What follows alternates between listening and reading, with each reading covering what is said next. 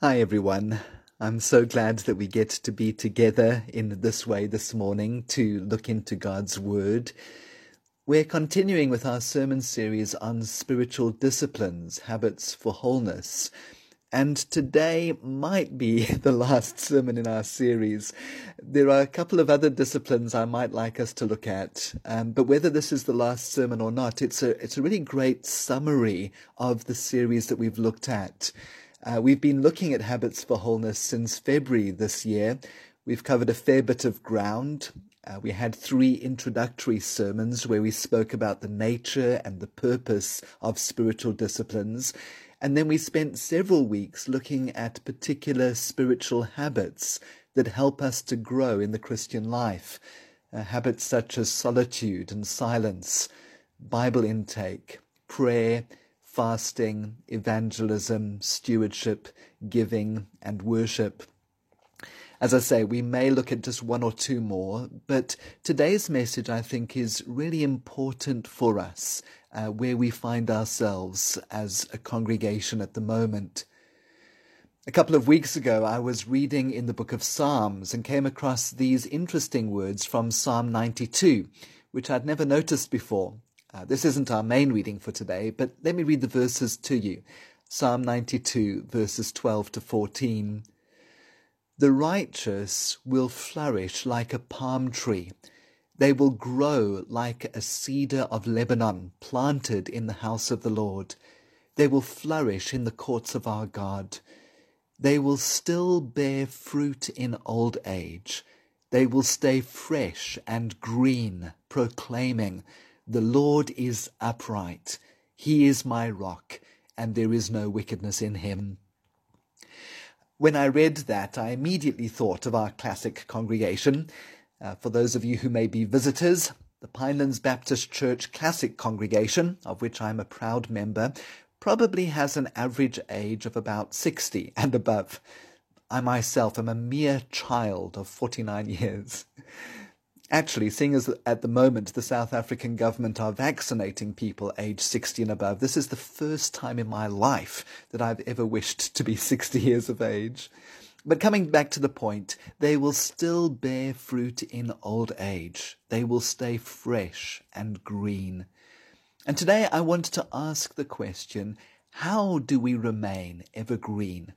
How do we make sure that there is not a winter period in our lives where we are old and dry and shriveled and barren?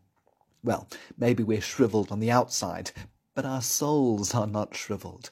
We still have something to give. Our actions count for something. Our giving makes a difference. Our words bring healing and life. How do we live a life like that? I think it's very important to point out that shriveled soul syndrome is not something that is restricted to old age. There are people of all ages who live lives that are barren and dry and shriveled. How do we avoid a life like that? Well, whether we're old or young this morning, we're in the middle of winter in Cape Town. We're in a 3rd wave of COVID-19. We are having to suspend our services for the next couple of months. And in this time, how do we flourish and bear fruit and stay fresh and evergreen? Well, the answer to that question is found in another psalm, in the very first psalm in the book of Psalms, Psalm 1. This is our reading for today. Blessed is the one who does not walk in the counsel of the wicked, or stand in the way of sinners, or sit in the seat of mockers, but whose delight is in the law of the Lord, and who meditates on his law day and night. That person is like a tree planted by streams of water, which yields its fruit in season, and whose leaf does not wither. Whatever they do prospers. Not so the wicked. They are like chaff that the wind blows away. Therefore the wicked will not stand in the judgment, nor sinners in the assembly of the righteous. For the Lord watches over the way of the righteous, but the way of the wicked will perish. This is God's Word. There's so much to look at in the psalm, but I'd like us to look at the psalm under three main headings. Firstly, the picture of this evergreen life. Secondly, the path to this evergreen life. And thirdly, the prosperity that comes from this evergreen life. Firstly, the picture of an evergreen life that this psalm paints for us. Right in the middle of the psalm, there is a description of the kind of life that I wish for myself. All of us, I think, want to live a life that is significant and meaningful, that makes a difference, that counts for something. Well, see if this description resonates with you. Have a look again at verse 3. That person is like a tree planted by streams of water, which yields its fruit in season, and whose leaf does not wither. Whatever they do prospers. And there are a couple of things here. This picture describes purpose and meaning. The description is not of a tree out in a forest or woodland somewhere. This is a tree that is planted.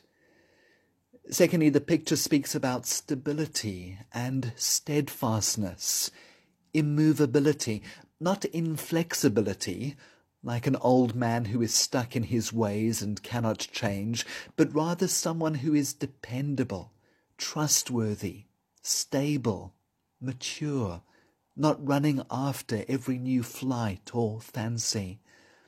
Think of those giant redwood trees that you get in the United States.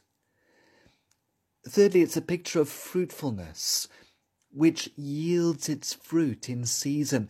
In other words, this is a person who has something good to give. Their lives are an example. When they speak wisdom.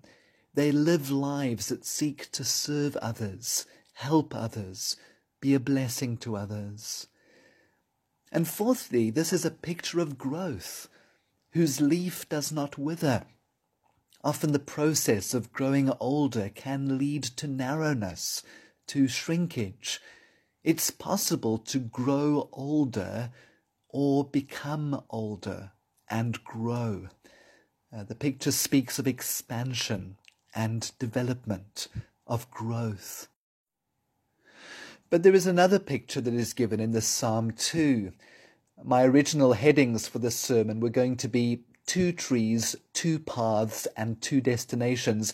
But as I studied the psalm, I realized that it doesn't describe 2 trees. It describes a person who is like an evergreen tree, and it describes a person who is like so much chaff. Look again at verses 4 and 5. Not so the wicked. They are like chaff that the wind blows away. Therefore the wicked will not stand in the judgment, nor sinners in the assembly of the righteous. These folk aren't even described. All that the psalmist says of these people is this: everything that is true of the righteous, that they are planted by streams of water, that they yield their fruit, that their leaves do not wither, and that whatever they do prospers, all of that is not so in the case of the wicked. In fact, the emphasis in these verses is not so much on the character of the wicked, but rather on their eventual fate. Harvesting grain in the ancient world was a 2-step process. You would first thresh the grain by beating it or trampling on it to loosen the grain from its inedible protective layer, and then you would winnow the grain by throwing all of that into the air, and the heavy grain would fall to the floor, but the rest of the trampled material, the chaff, would simply blow away in the wind. Charles Spurgeon was a Baptist pastor in London in the 1800s, and he writes this about these verses: "The righteous man carves his name upon the rock, but the wicked writes his remembrance in the sand. The righteous man ploughs the furrows of earth and sows a harvest here, which shall never be fully reaped till he enters the enjoyments of eternity. But as for the wicked, He ploughs the sea, and though there may seem to be a shining trail behind his keel, yet the wave shall pass over it, and the place that knew him shall know him no more forever. So that's the picture of an evergreen life, a life of purpose and meaning and stability and steadfastness, of fruitfulness and growth. But secondly, let's look at the path to this evergreen life. How do I get to being a person like this? Well, this path has two tracks, like a cart track through a field. There is disassociation from the wicked and association with God. Let's have a look at each in turn. Firstly, I can live an evergreen life by disassociation. Have a look again at verse 1. Blessed is the one who does not walk in the counsel of the wicked, or stand in the way of sinners, or sit in the seat of mockers. And a couple of things here. I think that these verses describe both the scope and the progressive nature of sin. Here's a man who is walking, and then he's standing, and then he's sitting. If we wanted to take the imagery a bit further, we could say that he then lies down and then stops breathing. Walking in the counsel of the wicked means listening and acting on the advice of the wicked. And this seems to be a single, momentary action. Standing in the way of sinners means more than just taking the path, but standing firm in it. The word way here refers to a manner of life, so it's more than just a single action. Now it is a habit, a lifestyle. And then sitting in the seat of mockers means not just living their way, but taking part in their deliberations and plans. It's a settled attitude of the heart, a new way of thinking and living, and passing on that new way of living to others. The British journalist and broadcaster Claire Rayner entitled her autobiography, "How Did I Get Here from There?" That's a very interesting question. None of us wake up one morning and think, today I'm going to become an alcoholic, or today I'm going to be unfaithful to my wife, or today I'm going to become a church dropout, or today I'm going to become a compulsive liar. We become those things through small individual choices taken over time. In fact, it's true to say that who we are is the sum of our choices. One writer puts it this way: when I was a younger man, I heard someone say that life is the accumulation of one's choices. Now I believe it. I see in myself good things and bad things that are the result of repeated choices over the days, weeks, months, and years of my life. I quoted C.S. Lewis at the very beginning of our sermon series, and I think that what he says bears repeating. Every time you make a choice, you are turning the central part of you, the part of you that chooses, into something a little different from what it was before. And taking your life as a whole with all your innumerable choices, all your life long, you are slowly turning the central thing either into a heavenly creature or into a hellish creature. Either a creature that is in harmony with God and with others and with itself, or else into one that is in a state of war and hatred with God and with others and with itself. To be the one kind of creature is joy and peace and knowledge and power. To be the other means madness, horror, idiocy, rage, impotence, and eternal loneliness. Each of us, at each moment, is progressing to the one state or the other.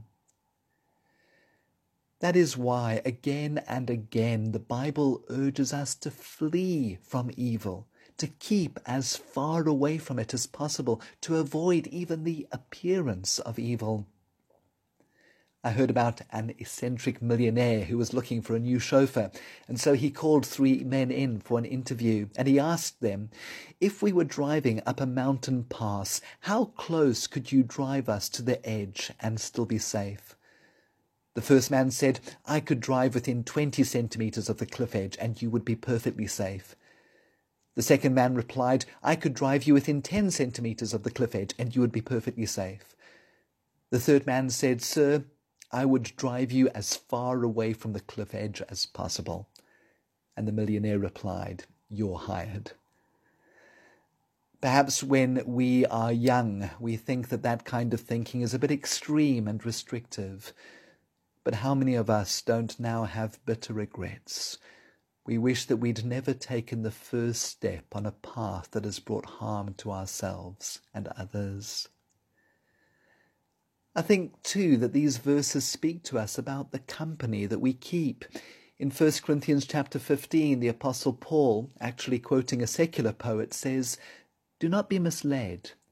Bad company corrupts good character. A little earlier in the same letter, though, he says, I wrote to you in my letter not to associate with sexually immoral people, not at all meaning the people of this world who are immoral, or the greedy and swindlers or idolaters. In that case, you would have to leave the world. So as believers, we aren't called on to leave the world, but to be salt and light in the world. But it's a fine balance.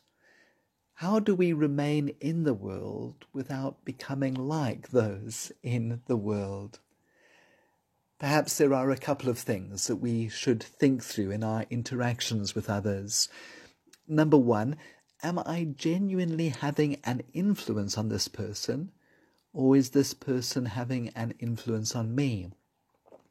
Number two, do I have a trusted friend that I can be accountable to and who will check up on me that I am being an influencer rather than an influencee? And number three, are there areas in my life where I am particularly vulnerable and therefore should avoid people with those same vulnerabilities? So, for example, there are some recovering alcoholics who are able to help others who are struggling with alcohol abuse. And then there are others who know that actually they can't help others because they themselves may be tempted back to an old way of life. And then just one final thought on this idea of disassociation. There are many things in our world that are beautiful. There are beautiful songs, beautiful music, beautifully written books, beautiful movies. There is much beauty in our world, and I would say that beauty reflects God's beauty, whether the artist recognizes it or not. Disassociation doesn't mean that we only read Christian books and only watch Christian movies and only listen to Christian music, but we need to be careful that we retain a Christian worldview. If we spend long hours indiscriminately watching television or YouTube, we'll soon take on some of the values and priorities of the world. We need to be those who don't walk according to the advice of the wicked, or stand in the way of sinners, or sit in the seat of mockers.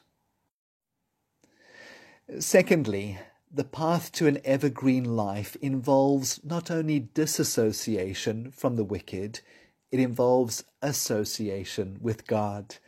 Have a look at verse 2. But whose delight is in the law of the Lord, and who meditates on his law day and night. Now, if we're honest, that doesn't sound like a great deal of fun, does it? Reading God's law day and night. And also as Christians, we may be wanting to say, isn't this unnecessary for us as New Testament believers? Wasn't the law for Old Testament believers? Haven't we been freed from the law? Well, just a couple of things in this regard. I think it's important to recognize the purpose of the Old Testament law, remembering in particular that Jesus said that he'd not come to abolish the law or the prophets.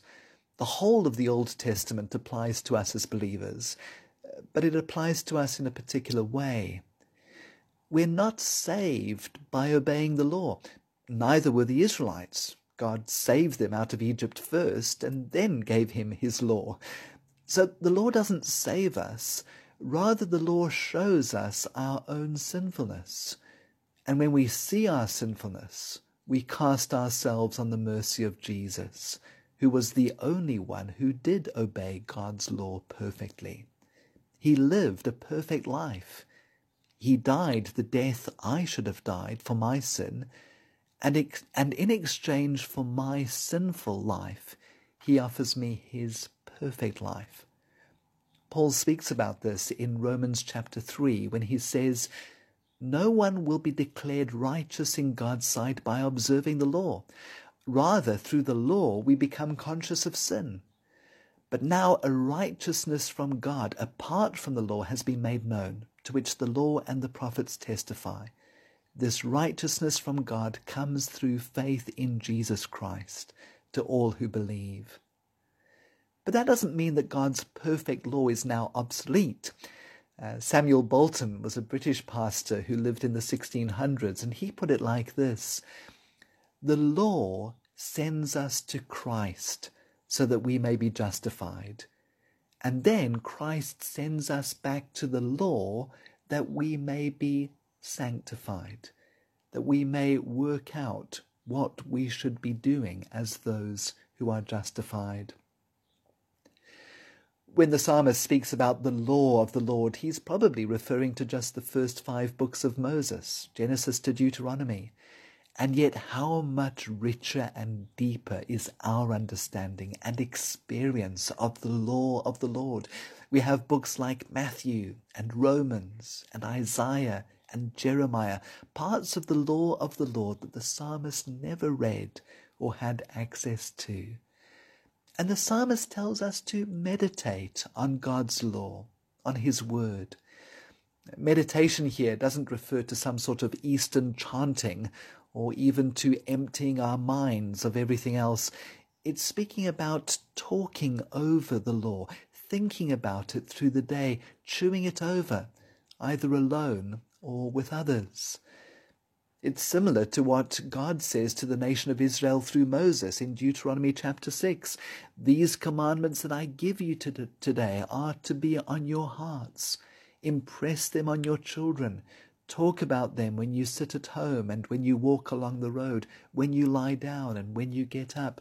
Tie them as symbols on your hands and bind them on your foreheads. Write them on the doorframes of your houses and on your gates." So meditating means thinking and considering and reasoning, engaging our minds when it comes to Scripture. But then we also need to engage our hearts too.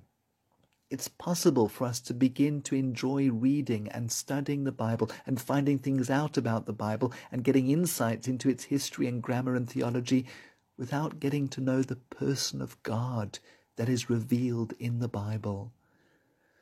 Just coming back to the imagery of a tree that the psalmist uses in verse 3, the tree is strong and powerful and fruitful, but the only reason the tree is like that is because of its location. That person is like a tree planted by streams of water. The tree isn't really strong in itself. It's strong because of an outward source. And there are a couple of wonderful parallels to this in John's Gospel. So, for example, in John chapter 7, we read that on the last and greatest day of the festival, Jesus stood and said in a loud voice, "Let anyone who is thirsty come to me and drink. Whoever believes in me, as Scripture has said, rivers of living water will flow from within them." A little bit later in John chapter 15, Jesus said, "I am the vine, you are the branches. If you remain in me and I in you, you will bear much fruit. Apart from me, you can do nothing. If you do not remain in me, you are like a branch that is thrown away and withers. Such branches are picked up, thrown into the fire, and burned." So putting all of this together, we can say that the law of the Lord, the Scriptures in their entirety, they're not just a book to be studied, but a person to be enjoyed. When we begin to meet Jesus in the pages of Scripture, then meditating on his law day and night does indeed become a delight. And then meditating on the Word of God also means applying it to everyday life. Asking myself throughout the day, what does God's Word say about this situation? What would obeying God's Word mean in this place? This week I came across a quote by the biblical scholar Hans Frey, who pointed out the disturbing shift that has taken place in how we read the Bible. He said this: "Once people read the scriptural story and sought to set their own story in its context. Since the 18th century, we are more inclined to set the scriptural story in the context of ours. It is our story that provides the criteria for deciding whether the scriptural story is true or relevant. We measure Scripture's story by ours." An important question for us to consider is this: when last did the Bible contradict me? If I'm reading the Bible and all that I'm getting is that God loves me and accepts me and wants me to be happy and prosperous, then I'm not reading it right. When last did the Bible contradict me and change me? When last did I set the story of my life to the story of Scripture, rather than setting Scripture to the story of my life? And then finally, under this point of associating with God, I think it's so significant that Psalm 1 is placed right at the beginning of a book that contains prayers and praise and worship. And I believe that God has done this for a very particular reason. We can only come to God in prayer and praise and worship after we've engaged him in his word. His word informs and transforms our prayers. Remember, we saw a few weeks ago that prayer is always answering speech. Prayer is always a second word. God always has the first word. There's so much more that we could say here, but let me exhort you with some words from John Eldridge, which I've shared with you before. He says this: if you create a little bit of sacred space every day to read God's word and pray, God will meet you there, and you will begin to love it, and you will begin to love him. So, the picture of an evergreen life, the path to an evergreen life. Thirdly and finally, let's look at the prosperity of an evergreen life. The psalm begins with the words, "Blessed is the one who," and then in the last part of verse 3 we read, "Whatever that person does prospers." An evergreen life is a life of blessing and prosperity. But it's important to consider the nature of that prosperity. And once again, the context of Psalm 1 is so important. Psalm 1 is placed at the head, at the beginning of a book of prayers that actually come out of the experience of attack and fear and shame and isolation and of being abandoned by God. Just listen to a few of the cries from these Psalms. Psalm 3, "Lord, how many are my foes? How many rise up against me?" Psalm 4, "Answer me when I call to you, my righteous God. Give me relief from my distress. Have mercy on me and hear my prayer."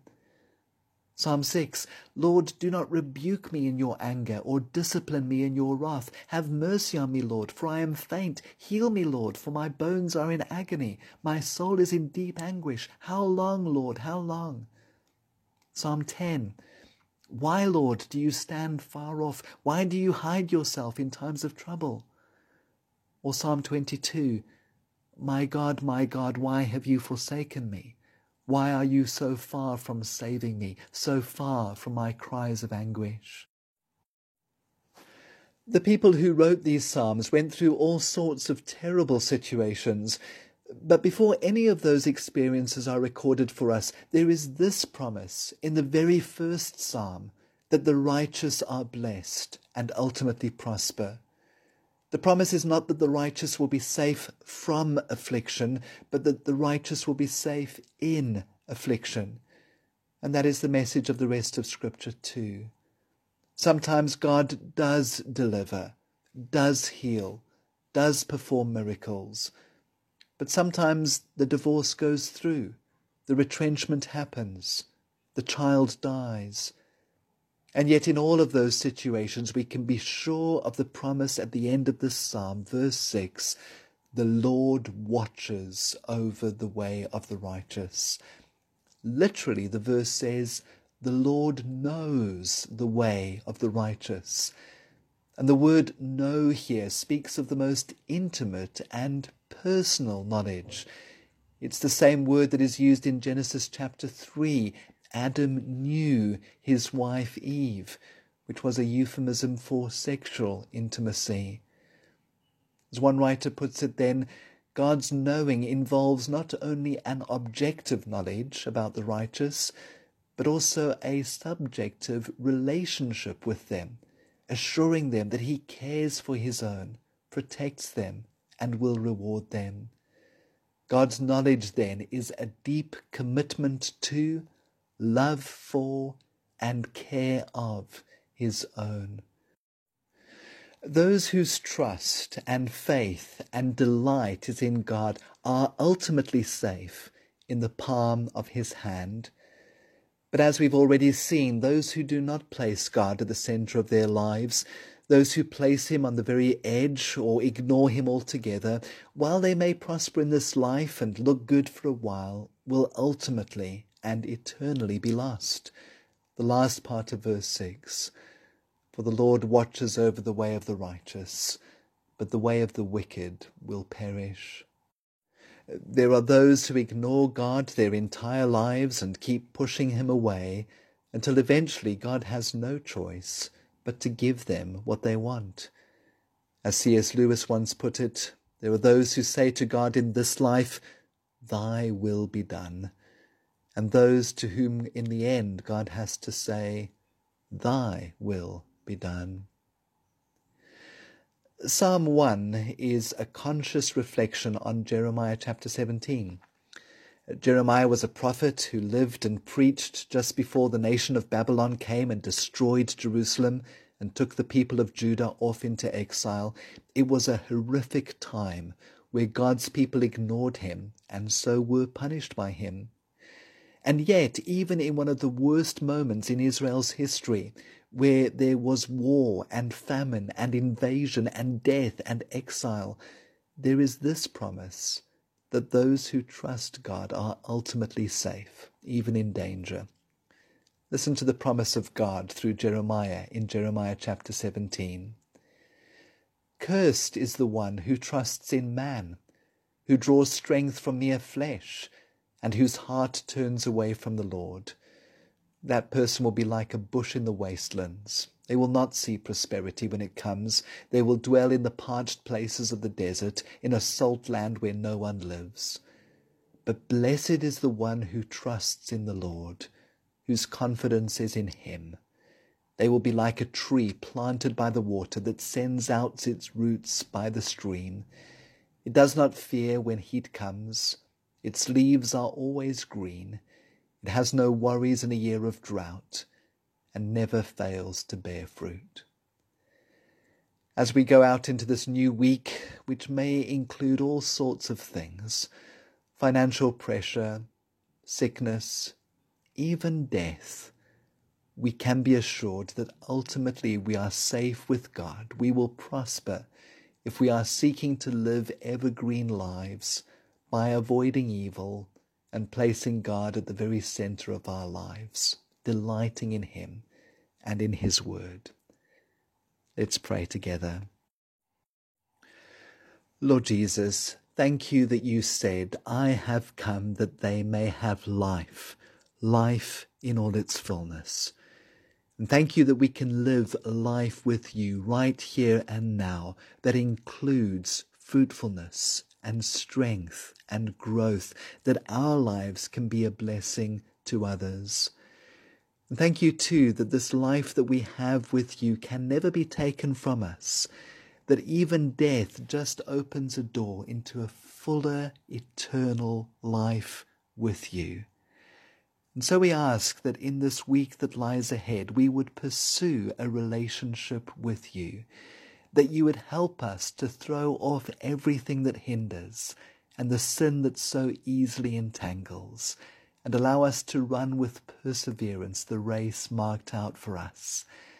Help us to fix our eyes on Jesus, the author and perfecter of our faith, who for the joy set before him endured the cross, scorning its shame, and sat down at the right hand of the throne of God.